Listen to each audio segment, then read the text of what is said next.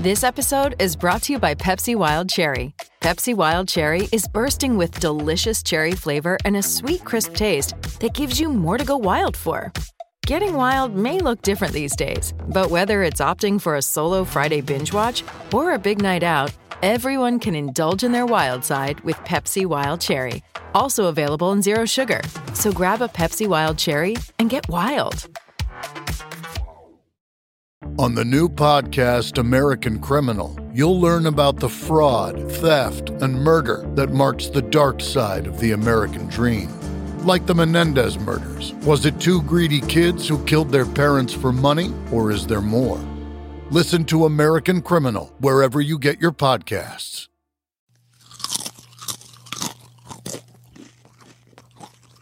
Hey everyone, this is Mankini from Three Sides of the Groin. That's the left nut, right nut, and me, the taint. You know, my eraser's well worn, because I make a lot of mistakes. But not as many mistakes as those clowns at Cobras and Fire. Their mission statement, Rock's not dead? Wrong. Manson declared it dead as far back as 1998.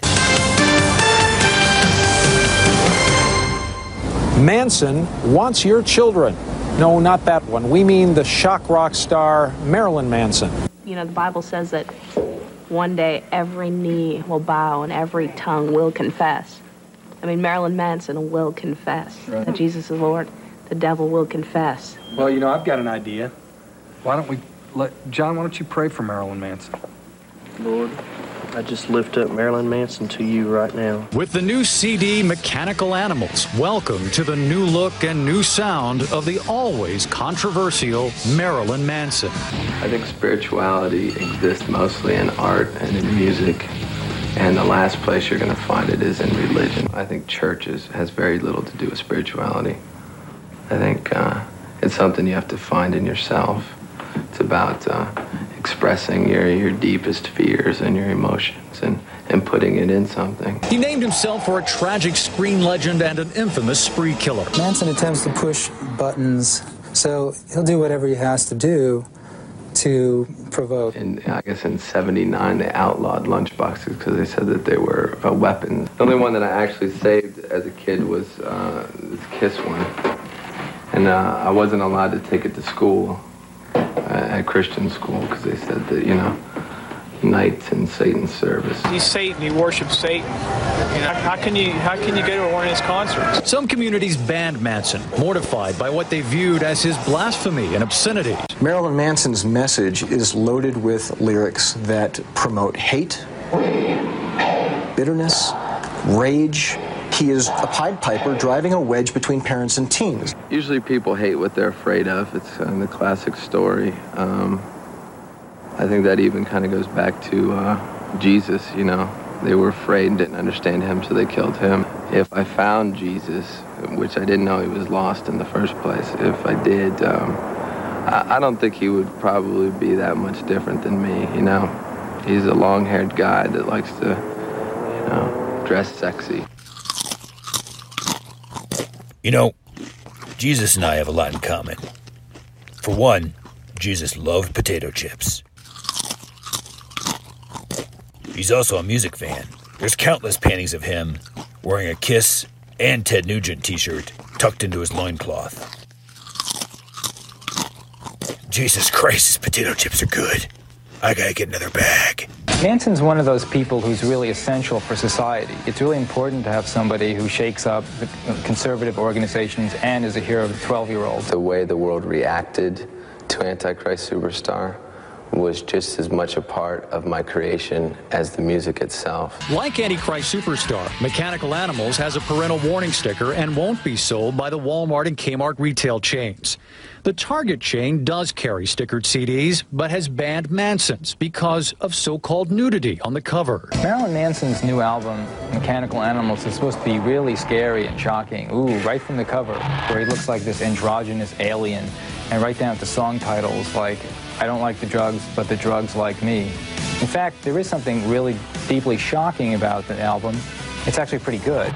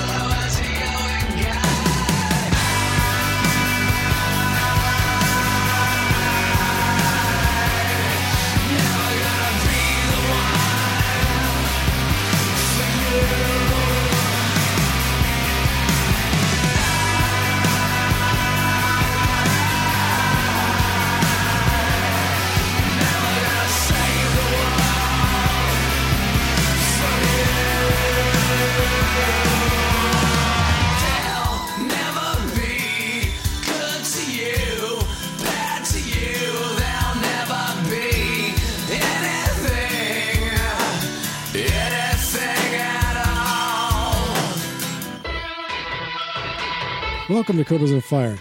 I'm Gene, and I'm joined by the mechanical loose cannon and the dopey Baco. What the hell's going on here, man?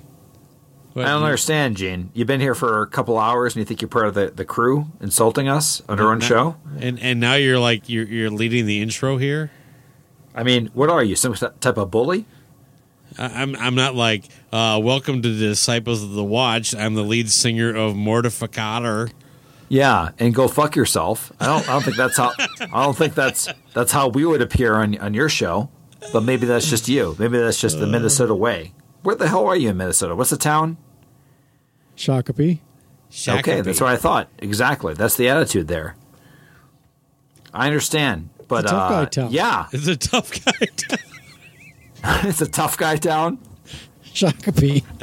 It's all about fucking horse racing and fair rides. Anything else you want to say, Gene? Now that you introduced us and insulted us, please continue. It smells weird in here. It does. Okay. Yeah. See, it's not the it's difficult to be the host, right? You get all the pressure, you get everything going on. You have to be the organizer, the brains of the operation. Actually, that last part would be pretty easy for you. You know nothing about podcasting. You don't, man. Except for the 100 to 200 shows you've done podcasting. Yeah, except for that, you know nothing. Well, let's we're at the last episode of the 3 Hits from Hell. Why don't we take a second to actually acknowledge the contributions Gene Vogel has made? I really just want to throw you a compliment, and that is that I really enjoyed the whole Ripe Rock episode, too, that we did. Yeah, it was a good couple time. months That was back. a good show. Thank you. Yeah, a lot of fun, a lot of banter going back, a lot of songs that I'd never heard before, and an Overkill song that I actually enjoyed. So thank you very much. Nice. Well, thank you. I enjoyed that episode very much myself. Yeah. So, again, spread the love, people. Listen to other podcasts. Again, we'll say it one more time. Disciples of the Watch. Check it out. Are you going to push this forward, or are we going to keep going around the circle? Of course we are. This is your pick, Luce. We are at the end of 3 Hits of Hell. What is the third hit from hell that you chose? Yes. So I chose this one. I bounced around to a lot of different things. Things that actually seem things that actually seem very threatening, like 9 Inch Nails' "The Fragile," just to torment you people from like a 2-hour album or 2.5-hour album. But no, what I decided on was I was like, what album has a lot of background and history and things like that, and is one that I really enjoy, and that is Marilyn Manson's Mechanical Animals, that came out in 1998. September 15th, 1998, in fact. Ooh, Gene's birthday. That's right, Gene's birthday, yeah. So before we get into the album, I think we'd like to do like a roundtable of how we got into Manson. May I start with me, Bucko? Is it okay? I always like to ask for permission. Sure. Oh, thank you very much. Appreciate that. So I became aware of Manson with probably like most people, and that is the cover of "Sweet Dreams Are Made of These" back in, I think, 1995, and didn't really hit me that much. And then "Beautiful People" came out. I like that song, okay, but it wasn't until "Mechanical Animals" that I actually that was actually the first Manson album that I purchased. But I remember up to this point, though, and we'll go into this back and forth here, that there was a 4 or 5 year period that he had, almost, I don't think coincidentally, like Alice Cooper had, where he actually had mystique and he actually seemed dangerous, and he didn't know, is it an act or is he actually this crazy, and things of that nature, where I will say right now that Manson officially is the last person that pulled off the shock rock thing effectively. Until maybe Ghost, maybe a smidgen of time for Ghost, but not even completely. But before the internet really hit, before you even knew it was real, and we'll go into all that kind of thing, but that was what really intrigued me about him, because you didn't know if he was real or fake. He wasn't like Alice Cooper, where he went and played golf after going on stage. I'll throw it to you, Gene. Boy, my experience with Manson has been extremely limited. Beautiful People, of course, off of Antichrist Superstar was, I think, my first interaction. I know there was an album before that, but I don't know if I really heard anything off of that one. You didn't hear the Sweet Dreams cover? I did eventually, yes. But prior, I'm saying. I don't know if it was prior, actually. Okay. But it was a really sketchy timeline as far as what was going on with me personally, with me musically, and with what Marilyn Manson was doing, of course. But after, of course, Antichrist Superstar, he was very much out there in the public eye. I mean, that album just really blew him up for everybody. And for me, I kind of just stayed away from it. I don't know if it was because I thought this wasn't for me, or if it was just this weird dude just trying to be weird for the sake of being weird. Lucy, you were saying, was it real or was it fake? And I just wasn't really interested in investing any time into it, so I just kind of let it slide. And some of his fans may have been part of the reason for that too. Some people may have turned me off to it just with their craziness, and everybody decided they needed to put these things in their eyes and these. I never saw the context, but I know what you're speaking of. So okay, Baco. The weird thing is that I knew the name Marilyn Manson before I heard Sweet Dreams. And oddly enough, when I heard that, I'm like, I wonder if this is Marilyn Manson. And it turned out it was. I don't know why. It just seemed like that song sounded like what Marilyn Manson should sound like. But yeah, Beautiful People was probably the first song that I actually enjoyed. But I knew hearing it that I don't want that record. I just like that song. I don't need to hear that. It's odd because you said it, Lewis. Same for me. Mechanical Animals was the first record by Marilyn Manson I bought. And I bought Antichrist Superstar, retro after that. And rightfully so, because Mechanical Animals is a much better record. But I will echo exactly what you were saying. This was the last protested rock star, legitimately protested. It actually struck fear in people. It actually kind of had that resonation that the Beatles, Elvis, Jerry Lee Lewis, Led Zeppelin, Kiss, Alice Cooper, that during those times did. Motley Crue is probably the last one before Marilyn Manson. Where it was this cultural thing. It wasn't just this one band. It was this is poisoning our children, and parents and religious groups would come out and they'd fight against them even performing. So right, and also it was interesting how high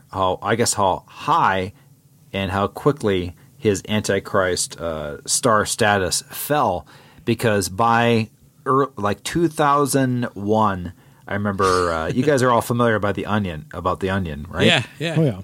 I remember there's some article that is still one of my favorite. Is it says Marilyn Manson now going door to door trying to shock people, basically like a salesman and stuff like that. Well, he'd become a joke by the early 2000s. I think joke's a little too strong. I don't think so, because the music. Yeah. All right, fine.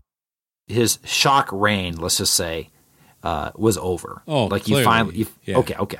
You finally saw through you saw the reality of it. I don't know if it saw through. It just went away. I don't know if there was anything to see through. You know what I mean? I think see through is too strong a term. It's like you're implying that people who actually gave a shit and went out and protested this crap suddenly decided, oh, it's not as bad as I thought. I'm sorry, those people aren't that smart.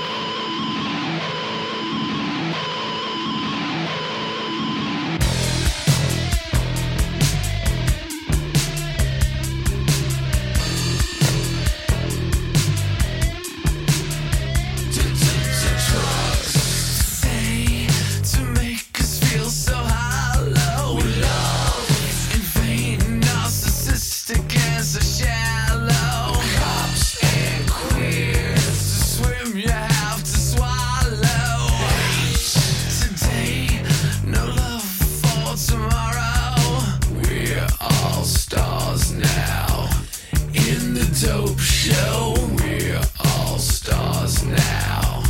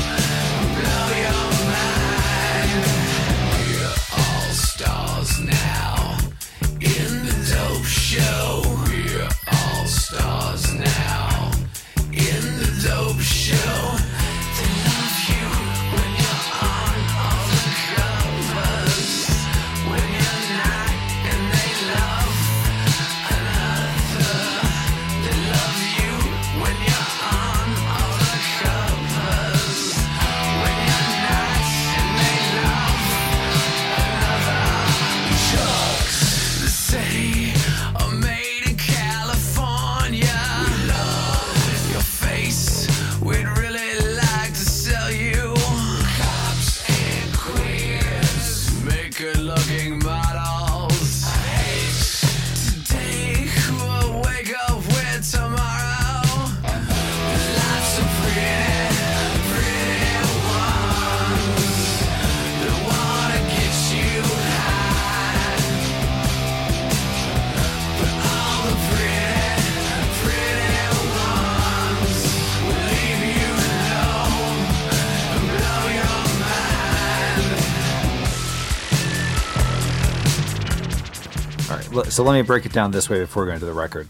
Sure. This is a statistic that I was not aware of until I started doing my homework for this episode, and that is that he had such an impact, I guess, culturally and publicity-wise, that from Antichrist to Mechanical Animals, this album actually debuted #1 on the Hot 100. I'm not talking about just album on rock charts. I'm talking about it debuted #1, which blows me away that is how impactful he was No, to get to that I status. clearly remember that. Yeah. Do you remember that at all, Gene? Oh, Would yeah. you have thought that was a real fact? Okay. This is Manson at his height. This was big time, man.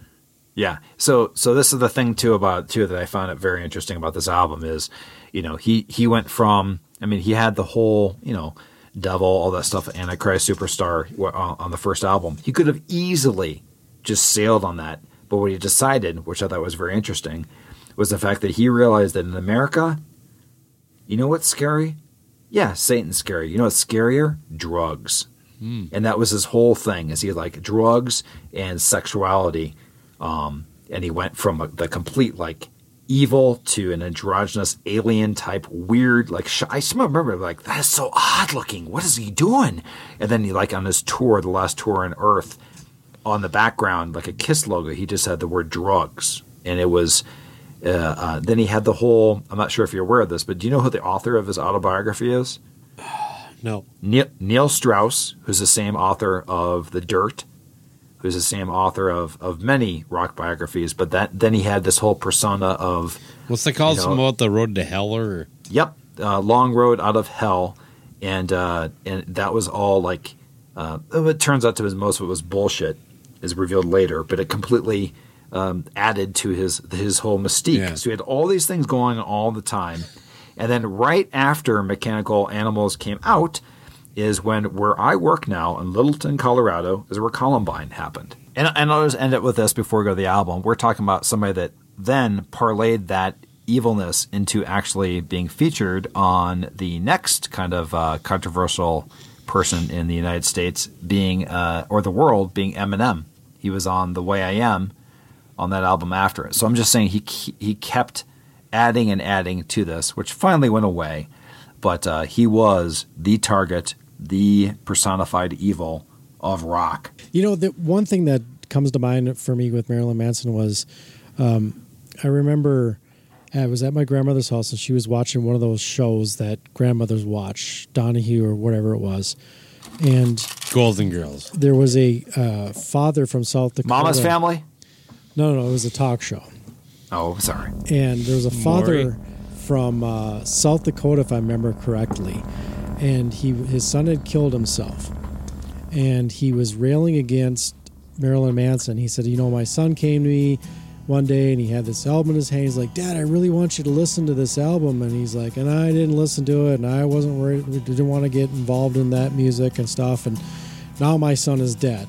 And I just remember thinking, motherfucker, the reason your son is dead is because you never listened to your fucking kid. It wasn't because he was listening to Marilyn Manson, because he come to you with something that was important to him, and he's like, I want to share this with you, Dad, and you didn't have a fucking minute to spare for him. So that's why your son is dead. It's not because of Marilyn Manson, because you didn't give him the time. And maybe there's other factors maybe there was a chemical imbalance or something like that, but step one is get involved with your fucking kid. Don't blame Marilyn Manson. Blame yourself. Start there, because if you had been there for your kid, maybe you would have seen the warning signs. And I wasn't a Marilyn Manson fan when this all went down. This is pre-Mechanical Animals. Okay. But I just remember being pissed off, and my grandma just looking at me like, see what heavy metal does? And I'm just like, do you see what being a parent who isn't involved in his kid's life does? Just remember, when you think you're free, the crack inside your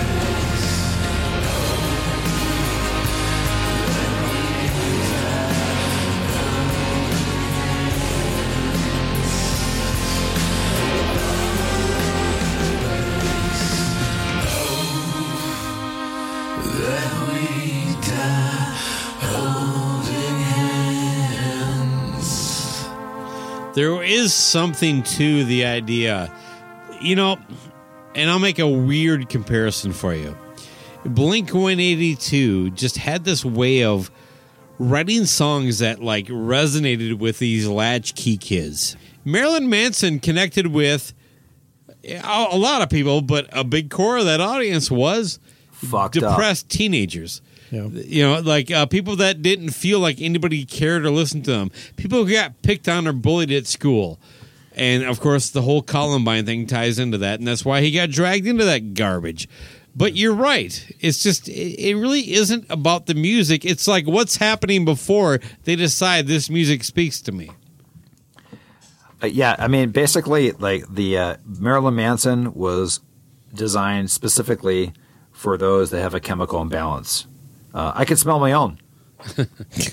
Wow. No, but in all seriousness, like I see what Gene's saying. He got serious and stuff like that, but it did go into that.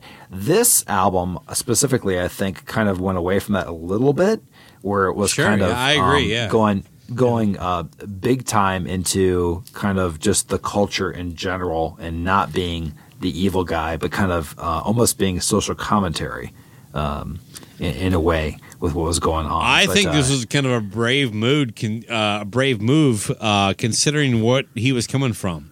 Yep. Musically, it's like this is actually a much bigger shift in style than I think I realized at the time. But that, looking back, it makes sense because this is the first record I bought. And oddly, this is probably the best selling and least popular with his hardcore fans because he immediately flipped back to the evil guy with the next couple albums. Okay. So in summary, like we were saying before, because Gene likes both time and he also likes dates. So this one is really special to him because this came out on September 18th, 1998, which is Gene's birthday. Happy birthday, Gene. I got my fingers up my spleen. Go ahead. Next. No, keep going. I want to hear the next verse. No, that's all I got. Well, I think it's time to get into the record that you chose, which is Marilyn Manson Mechanical Animals, which is almost portrayed as two different records with 7 songs each. Lewis, you want to kick this off? Yeah, I mean, the album kicks off with a great big white world, and this is not my favorite track on the album. It's a great opener. I will say this much for critical thought on this. The majority of this album, each song, I think, suffers from Alice in Chains syndrome, which is they extend the songs about a minute and a half too long. This song is a great track, but if it was at 3 minutes and 34 seconds, you like that time? It would be much better than the 4 minutes and 57 seconds. Of course you think that. But so it doesn't need another verse, chorus at the end. You hit that 3:45 mark, Loose Cannon wants you to fucking call it quits. That's it. You don't need any more. It takes away Loose from the power. Cannon's in the studio, like waving his arm at 3 minutes and 30 seconds. Well, Wrap it up, fuckers. We got to fade out. I don't like fade outs either. It has to end. I hate fade outs. Oh my God, we got to fucking slap it in tight. This album is 62 minutes. Could be at 47. That's all I got to tell you. But let's go back to this. Solid opening track. Your thoughts, Baco? Love it. Gene? That's sharp and sweet. So for me, I have to admit that as the album begins, I'm a little bit thrown off by this one. It's somewhat simple, yet not unappealing. There's almost a little bit of a Depeche Mode vibe going on. There's some good movements within the song, keeps things interesting for the most part. Solo break works well with the track. Could be a little bit shorter for a pop metal song. I'm right there with you, Luce. I'll give this one a 7. Crazy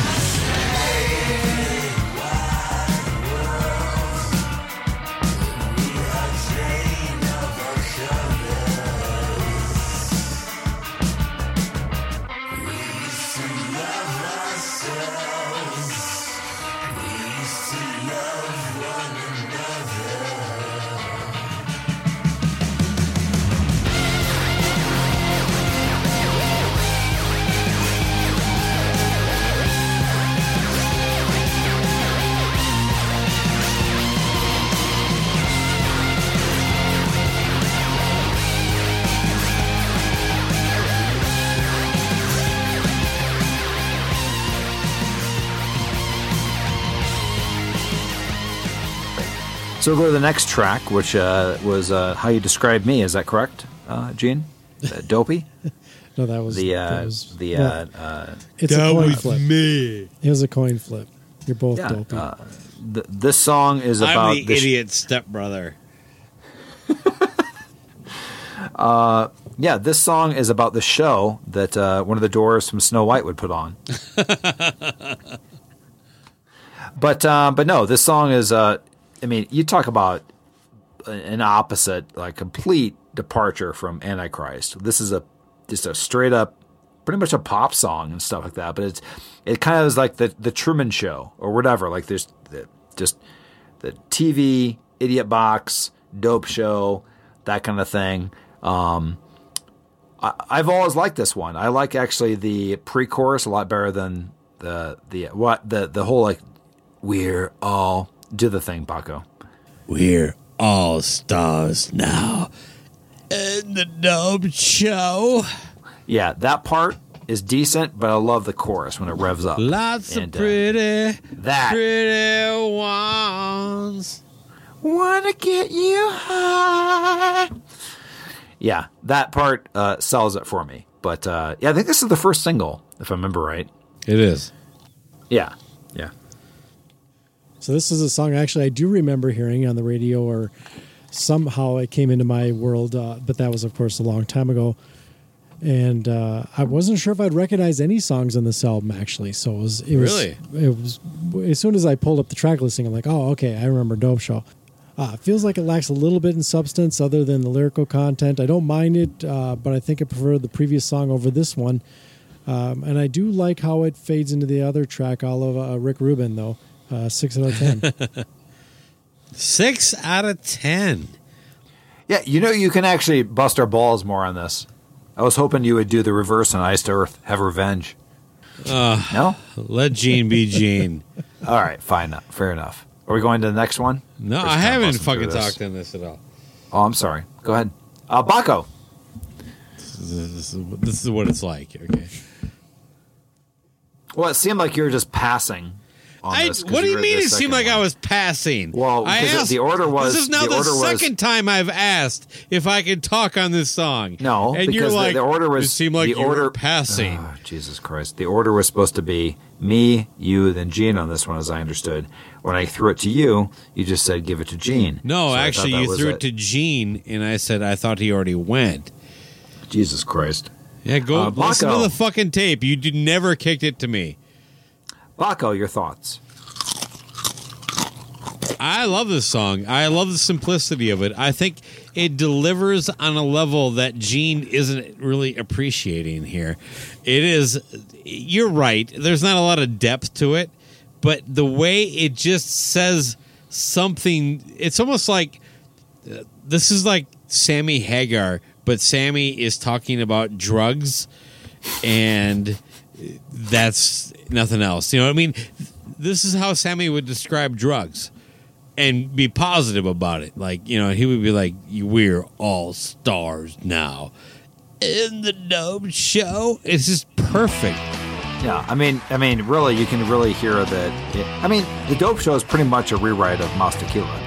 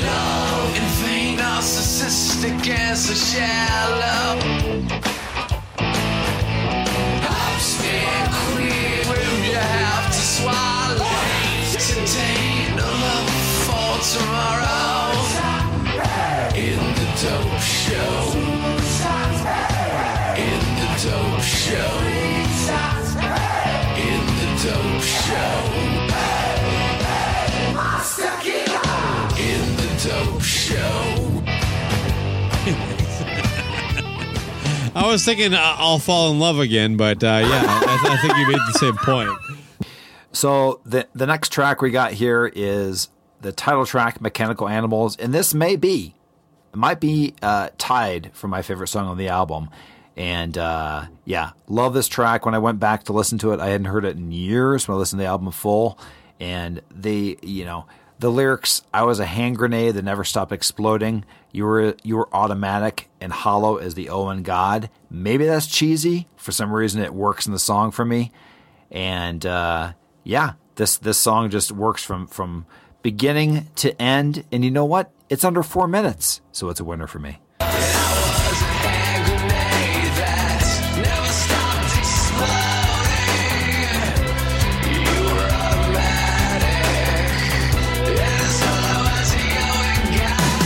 I don't think it's cheesy at all.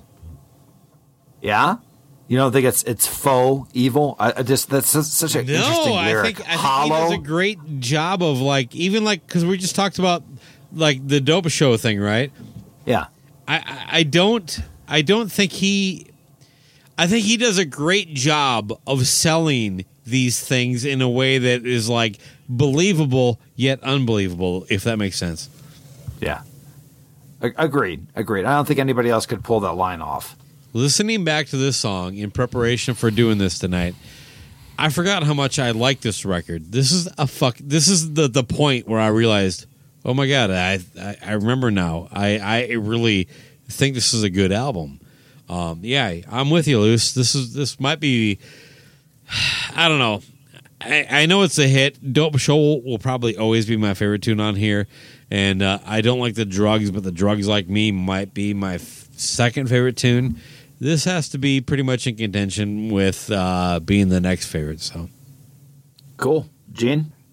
Mechanical Animals, right out of the gate, I really like the opening riff. However, that's short-lived as the song progresses. It becomes somewhat stale in comparison. It's not too shabby as it moves along, but the lyrical portions I find can't live up what the intro set up. This one falls flat a little bit, 5 out of 10. Cool. I do want to say, too, that I didn't talk about this earlier. I think the name for a band and, in general, a rock name, Marilyn Manson, is genius. Just the fact that it takes, it's I know that it's pretty obvious where it's from, but from Marilyn Manson to Charles Manson, combining those two things is almost like the whole androgynous evil thing of Mechanical Animals. So I've just always think that was a great name. Yeah, I don't know that it's not my cup of tea, but I get what you're going with, and I definitely agree with you. I should say that there is a theme, too, to this, and that is that just like Iced Earth, this is a Florida band. Florida band. Yeah, Florida hey, band. there you go. So, it again... and Chuck Biscuits wanted to go to Florida once. He went to Disneyland once, so there's a connection there. He actually was in the sun once. Yeah, so you want to move on to the next? Of course, track 5. Okay. No, track 4. Track 4. Track 4, we got Rock is Dead. Yes? It's not, but yeah, I love the song. Right. So Gene Simmons has quoted this title quite a bit. Mm-hmm. I'll tell you this much. This is my favorite song on the album. And it's interesting how it was for a single. So this did not actually hit, I guess, fame until it was featured in the outro credits or on the soundtrack of The Matrix. I'm not sure if you know that. It came out like a year after the album. I didn't even know it ever hit fame at all.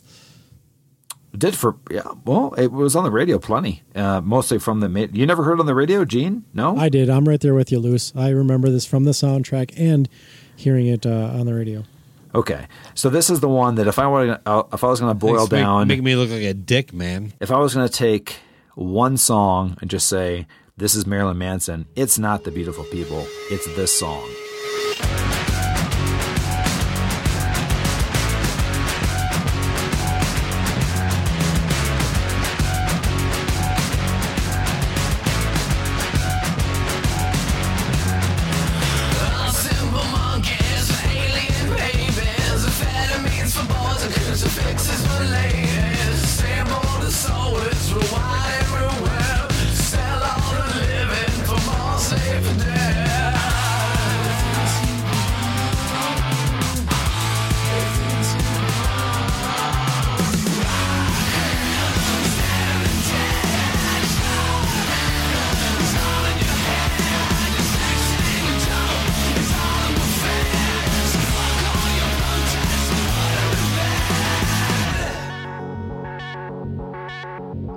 God is in the TV.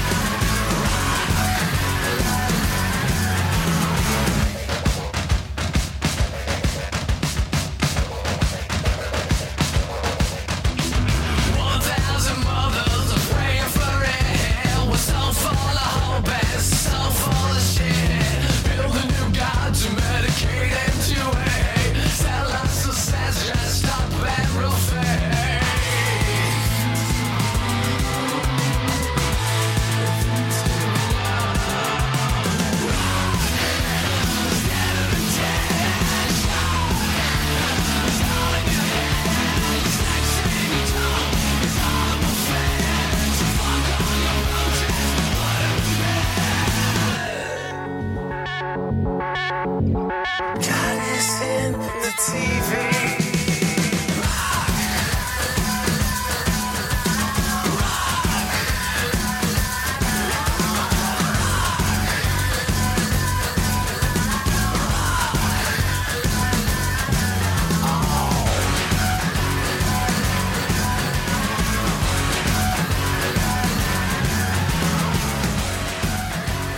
It's an excellent song. It's the anti theme for our show. Rock is not dead, but Gene or Baco, you're next. Well, rock is. I mean, it's delivered in a certain. I don't know. What do they call that? Oxymoronic sense. Moronic. Moronic. Yes. You know, Baco. It's pretty much these days it's simple monkeys with alien babies, amphetamines for boys, and crucifixes for the ladies, which is kind of nice. Here's a crucifix for the ladies. Great lyrics. Fuck all your protests and put them in bed. What say you? God is on the TV, by the way, if you turn it on. Gene? Well, like I mentioned before, yeah, this one I am familiar with as well. I think maybe this is the last of the songs I'm familiar with going into reviewing this album with you guys. This is not a bad track. I'm surprised that this one gets as much. I'm actually surprised it gets as much attention as it does, which apparently is opposite of what Baco's been dealing with. This has some elements that vibe with the beautiful people in it that I'm hearing. Then it's Definitely. one of his most notable tracks, and that might be why. This one I gave a 7 out of 10. Very nice. Excellent. And what is the length of time on this one? 309 is what I have listed. Excellent. Just want to make sure you're on point. Okay. I wonder if, by the way, just curious, are you like Rain Man with the length of songs? Like if I threw a song at you right now, could you get it within 10 seconds? If I threw a song title at you, just randomly, can I try? I'm sure I can come up with a number within less than 10 seconds. Yes. Okay, here we go. Smoke on the Water. 2 minutes. 2 minutes? There's no way. Well, I threw a number out. It was less than 10 seconds, right? No, I meant within 10 seconds of the actual track length, Gene. Maybe I should explain the rules better. Can we try this again? Yes or no? Go for it. Space trucking. 2 minutes. You were incorrect again. You were terrible. You're good. That was under 10 seconds, dude. It doesn't matter. You're fucking this whole thing up. I want to know what's the length of Space Trucking by Deep Purple. He tried, man. All right, let's moving on. You're terrible at games. Okay, smart guy. What is it? Well, I didn't look it up yet. Yeah, I was waiting for your answer. 3 seconds, morons. Both of you, get your head out of your asses. Yeah, if I could just kind of open this up, I really don't want to go through this track by track. It's because you picked a record you hate, right? Yeah, well, I will tell you this much too. Like I said, like Manson, this is my favorite album by him. I don't love the entire thing. In fact, I want to just go do a rant on Manson in general. This is where I think Manson lost it. The first song that he got famous from, the cover of Sweet Dreams, he did what I will call the Manson croon. The whole rain, rain, wah, wah, wah, wah. Now, These So my disagree. He's like Danzig's idiot stepbrother. There's a lot of idiot stepbrothers in this. Wait, he is the idiot stepbrother of the guy from Iced Earth's cousin, who ends up being Danzig's I don't know. Nephew. So the whole thing about this, though, is that he took himself, like on this album, he actually sang for the most part. But then he did this things like Marilyn Manson has done probably 15 covers, and all of them are useless. You hate covers for the most part, Baco. There's the only difference between the original and Manson's version is the Manson croon. You take... Oh, boy, man. I don't like... Actually, I let me just jump in here. Sure. I don't like pretty much any of his covers. I don't. I think "Sweet Dreams" is the pinnacle, but I don't agree that the only difference is him going, "I'm Marilyn Manson." I do. Okay. Yeah, I mean, I just think that's where he lost it. Is he just kind of got lazy in all these like the next album he has Well, three he drinks a lot of absinthe. Oh, so that's what it is. That's how you vocally warm up. By for the a way, Manson track. What are you more likely to have an adult offer you, a whippet or absinthe? I'm gonna go with absinthe. God, they're both pretty fucking like, man, you want your mind blown? I'm gonna just kind of move forward for the pleasure of Gene, and that is The Speed of Pain, Posthuman, and I Want to Disappear. All these are pretty solid songs, but I have to agree with Baco is that the pure that I'm saying is that's odd about this is he's known as the evil incarnate, you know.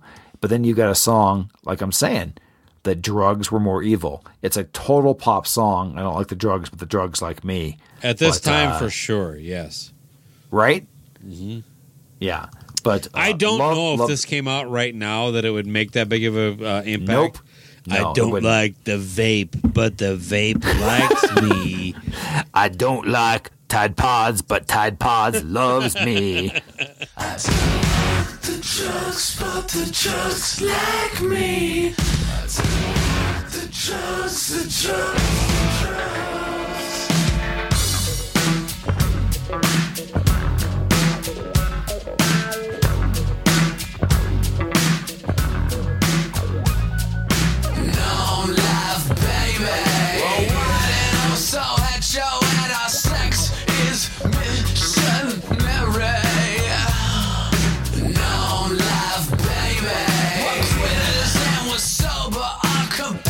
Will be televised.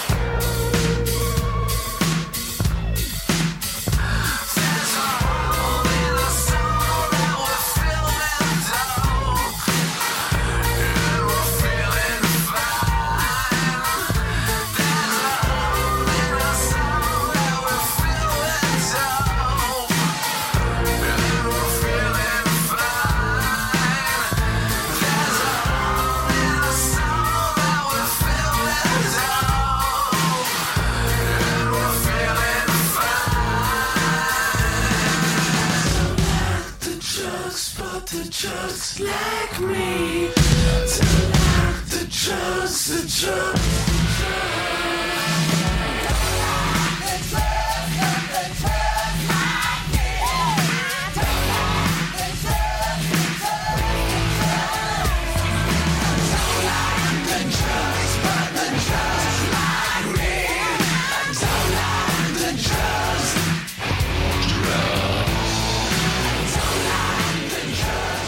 Anyway, what are your thoughts on this, Baco? I think you already said them, but you want to summarize them? I'm kicking it to Gene, man. Yeah, kick it to Gene. We're talking I don't like the drugs, baby. And you know, this is actually, now that I'm thinking about it, I may have heard this one before I went into doing this. You know, there's a little bit of a funk vibe on this track. So it's funky. You know what? Yeah, actually, this whole album is very glam. I have to jump in here real quick, Gene. I forgot to mention this. This one is basically like David Bowie's Fame, but with drugs. This is better. Oh, much better, because I hate that song. Yeah. Yeah, that song blows goats. You know, like it does. The previous tracks aren't so strong, like Dissociative, The Speed of Pain, and Posthuman, Disappear. Yeah, so this one it begins to it's a little bit more of a standout as far as regarding those previous tracks that you mentioned earlier. But it's not as super strong for me. But I do like the lady singers that come out at the end of the song or towards the end of the song. Right. That just adds another really cool element to the song. So yeah, there's a lot going on in this album, and for me, it's not all good. But there's a little bit of you got your peaks and valleys, or you got your light and your shade. So that's one thing that's appealing to me with sometimes with albums is getting some of that mix. Track length? Oh, on this one, we got 5 minutes, a little over 5 minutes. A little too long. Yeah, this is one of the I have this whole checklist of bands. This is one of them that oddly I've never seen. But I know, Baco, you mentioned you have seen them. Gene, have you seen them? Actually, live? I have. I kind of blanked this out until just now. I saw them at Ozfest when they got banned from Wisconsin, and they had to. You move were at it. that one where they moved to the Metrodome. Yep, to the Metrodome before they tore that piece. 98. Yes, 19. What was that lineup for that? It was just Ozzy, Manson, and a bunch of other bands. Do you remember who else was there? Slayer was there, right? No, I don't think Slayer was on. Pantera. Yep. Wow, Chamber. that's a lineup. Boy, there was a lot of bands on there, man. Power Man. I think Power Man was there. Machine Head, if I'm not mistaken. That's one thing. Ozfest was awesome because they had so many bands, and they were bringing new bands in. That's the first time I ever saw Slipknot. That's the first time I ever heard Slipknot. Slipknot was actually on the next tour. I'm sorry, next time, but I'm just talking regarding the Ozfest tours. Oh, overall, yeah. Yeah, those first 4 or 5 years were just so awesome as far as introducing me to new music. But I honestly do not remember much about the Marilyn Manson performance on that night. Yeah, I've seen him 3 times, never once intentionally. Well, by intentionally, I mean like I didn't buy tickets to go see Marilyn Manson. I got basically he is like Cheap Trick to you. Yeah, kind of. Yeah. But yeah, my the first time I saw him was at an arena show on this tour. And that was with, it was supposed to be Hole opening, but they dropped out for something. And it was Nashville Pussy and Marilyn Manson. Nice. And my boss, for some reason, he had a connection somewhere. And they got free tickets. So him and his buddy went, and he gave me the other 2 tickets. So me and a friend went, and my boss, he's like one of those kind of like, I don't know, I call them faux Christians, where they're like Christian just in case. It's like, and apparently by the 3rd song, they were offended enough by Marilyn Manson, they walked up and left out.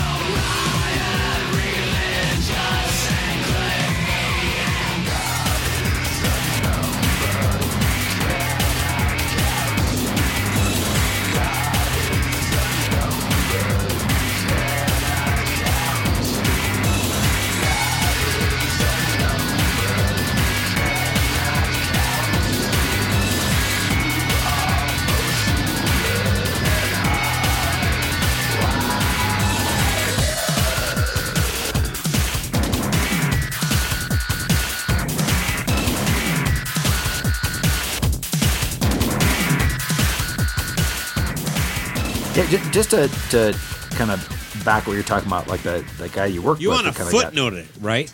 I do. Like the guy that took off after the third song. Is there was an account that I had. He was actually a State Farm agent. He randomly had a copy of Queen of the Damned, which Marilyn Manson was on there, and he went on a rant about how he offended his sensibilities and that he was like the devil and stuff like that, and that it was like he liked these other tracks on the album, but he will skip over this every time because Marilyn Manson is pure evil. Anything to add to that, Baco? It is weird because it's if you work with anybody that's like under the age of 30 or know people, it's hard to describe how real that passion was for that kind of stuff. Marilyn Manson was the last one that, as far as I know, like you said earlier, like he literally was the last artist that actually kind of kicked through and scared people religiously, like they freaked them out, like these people who like kind of casually go to church were worried about their kids listening to him. Yeah, and I do have to say that after, like I told you, I was at the State Farm agent office, but I mentioned I like Marilyn Manson. My rates went up 25%. So, any other thoughts on? Gene, come on, what do you got? Boy, I got nothing. I do feel you're right. I've been racking my brain trying to think if there's anybody that's made such an impact. Right. I mean, I know Slipknot got a lot of guff, but I don't think it was to the degree. I can't even say I don't think it was. I know it wasn't to the degree that Marilyn Manson got. And plenty prior. Right. Yes. Oh, yeah. I mean, you go, goddamn, look at the 80s, man. The 80s alone was filled with villains all over the place. Yeah. And now we have Ariana Grande licking donuts. That is the, I guess, the benefit. That's pretty much the Marilyn Manson of nowadays. Can you do the whole path like you did for Tide Pods from Manson to Ariana Grande? You want to try? Okay. You laugh, but I'm not kidding here, okay? It started with Marilyn Manson, then the internet, then MTV stopped showing any type of music at all. Then it was Tide Pods. Then it was vaping, and then Ariana Grande is licking fucking donuts. Satan! And I have to say, too, that going on to the whole controversy, that actually during the Columbine and everything like that, Manson actually stopped his tour for a bit. Like, at one point it was too much, and then came back, like, let the craziness die down for several months, and then resumed the tour, like canceled tour dates. When I can't even think of any artist that actually said, fuck it, I'm done. I'm canceling this. I think we kind of glossed over what Gene actually said earlier. Ozfest was actually relocated from Wisconsin to Minnesota. It was supposed to be at the place that you and I saw the Northern Invasion.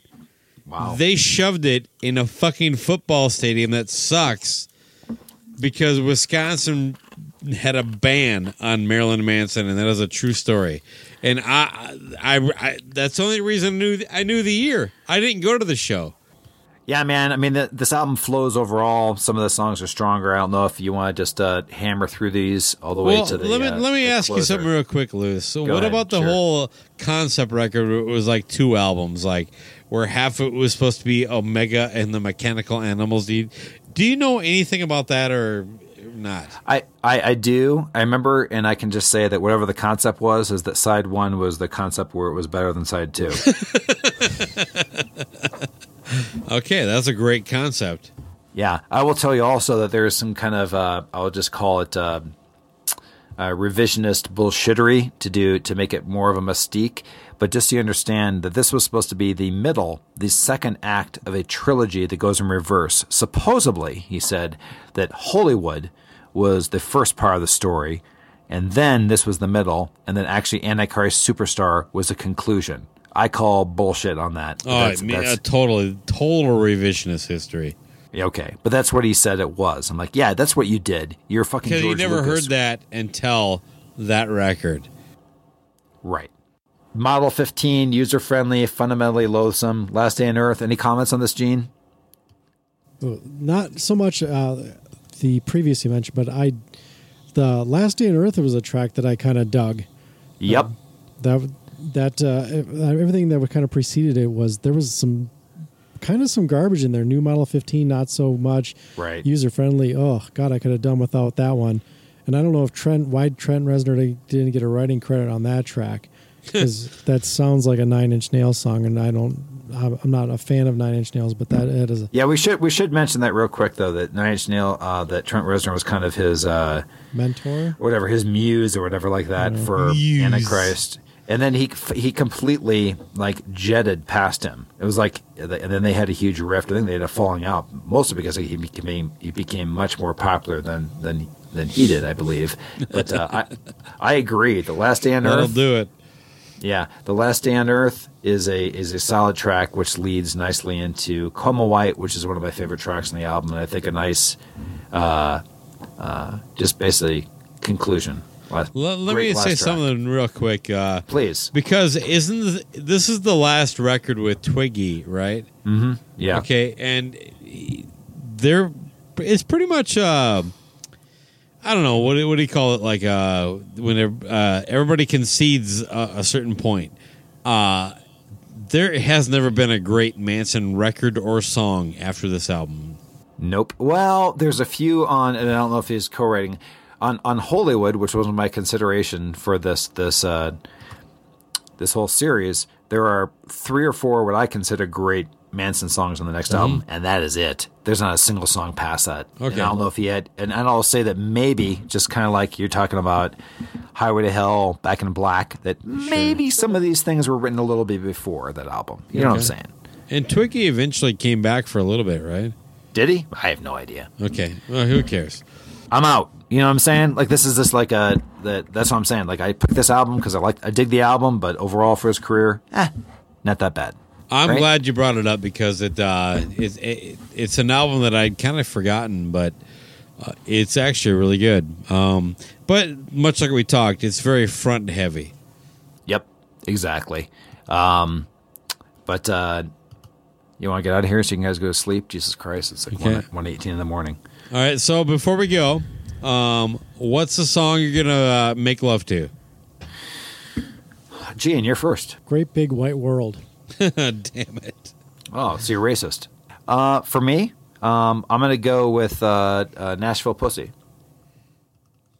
All right. Well, I'm gonna go with The Speed of Pain. Have you ever heard the mix, The Speed of Sweet Pain?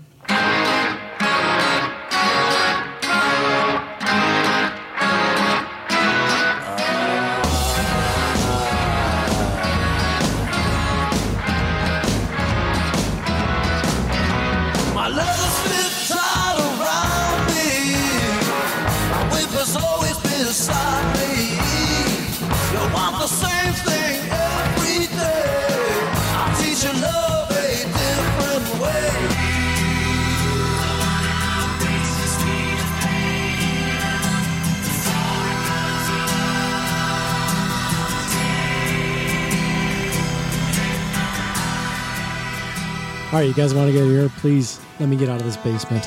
Of course. Rock's not dead. But it's as hollow as the Owen God.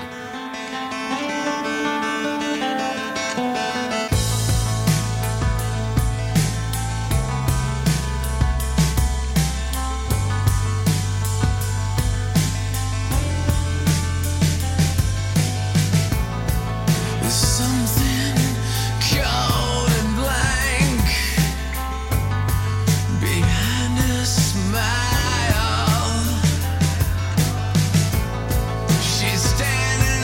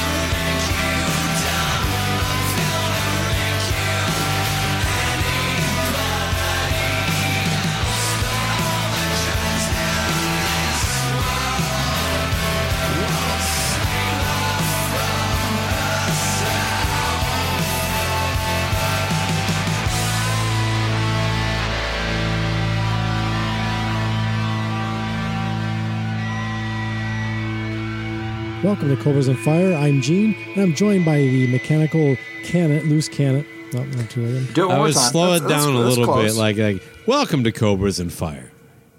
You know what, Gene? And I would then actually slow it pause. down. No, I would slow it down like this. Welcome to Cobras and Fire. And then we'll just speed you up. Oh, there you go. Nah. Welcome to Cobras and Can you do backmasking? Jesus Christ.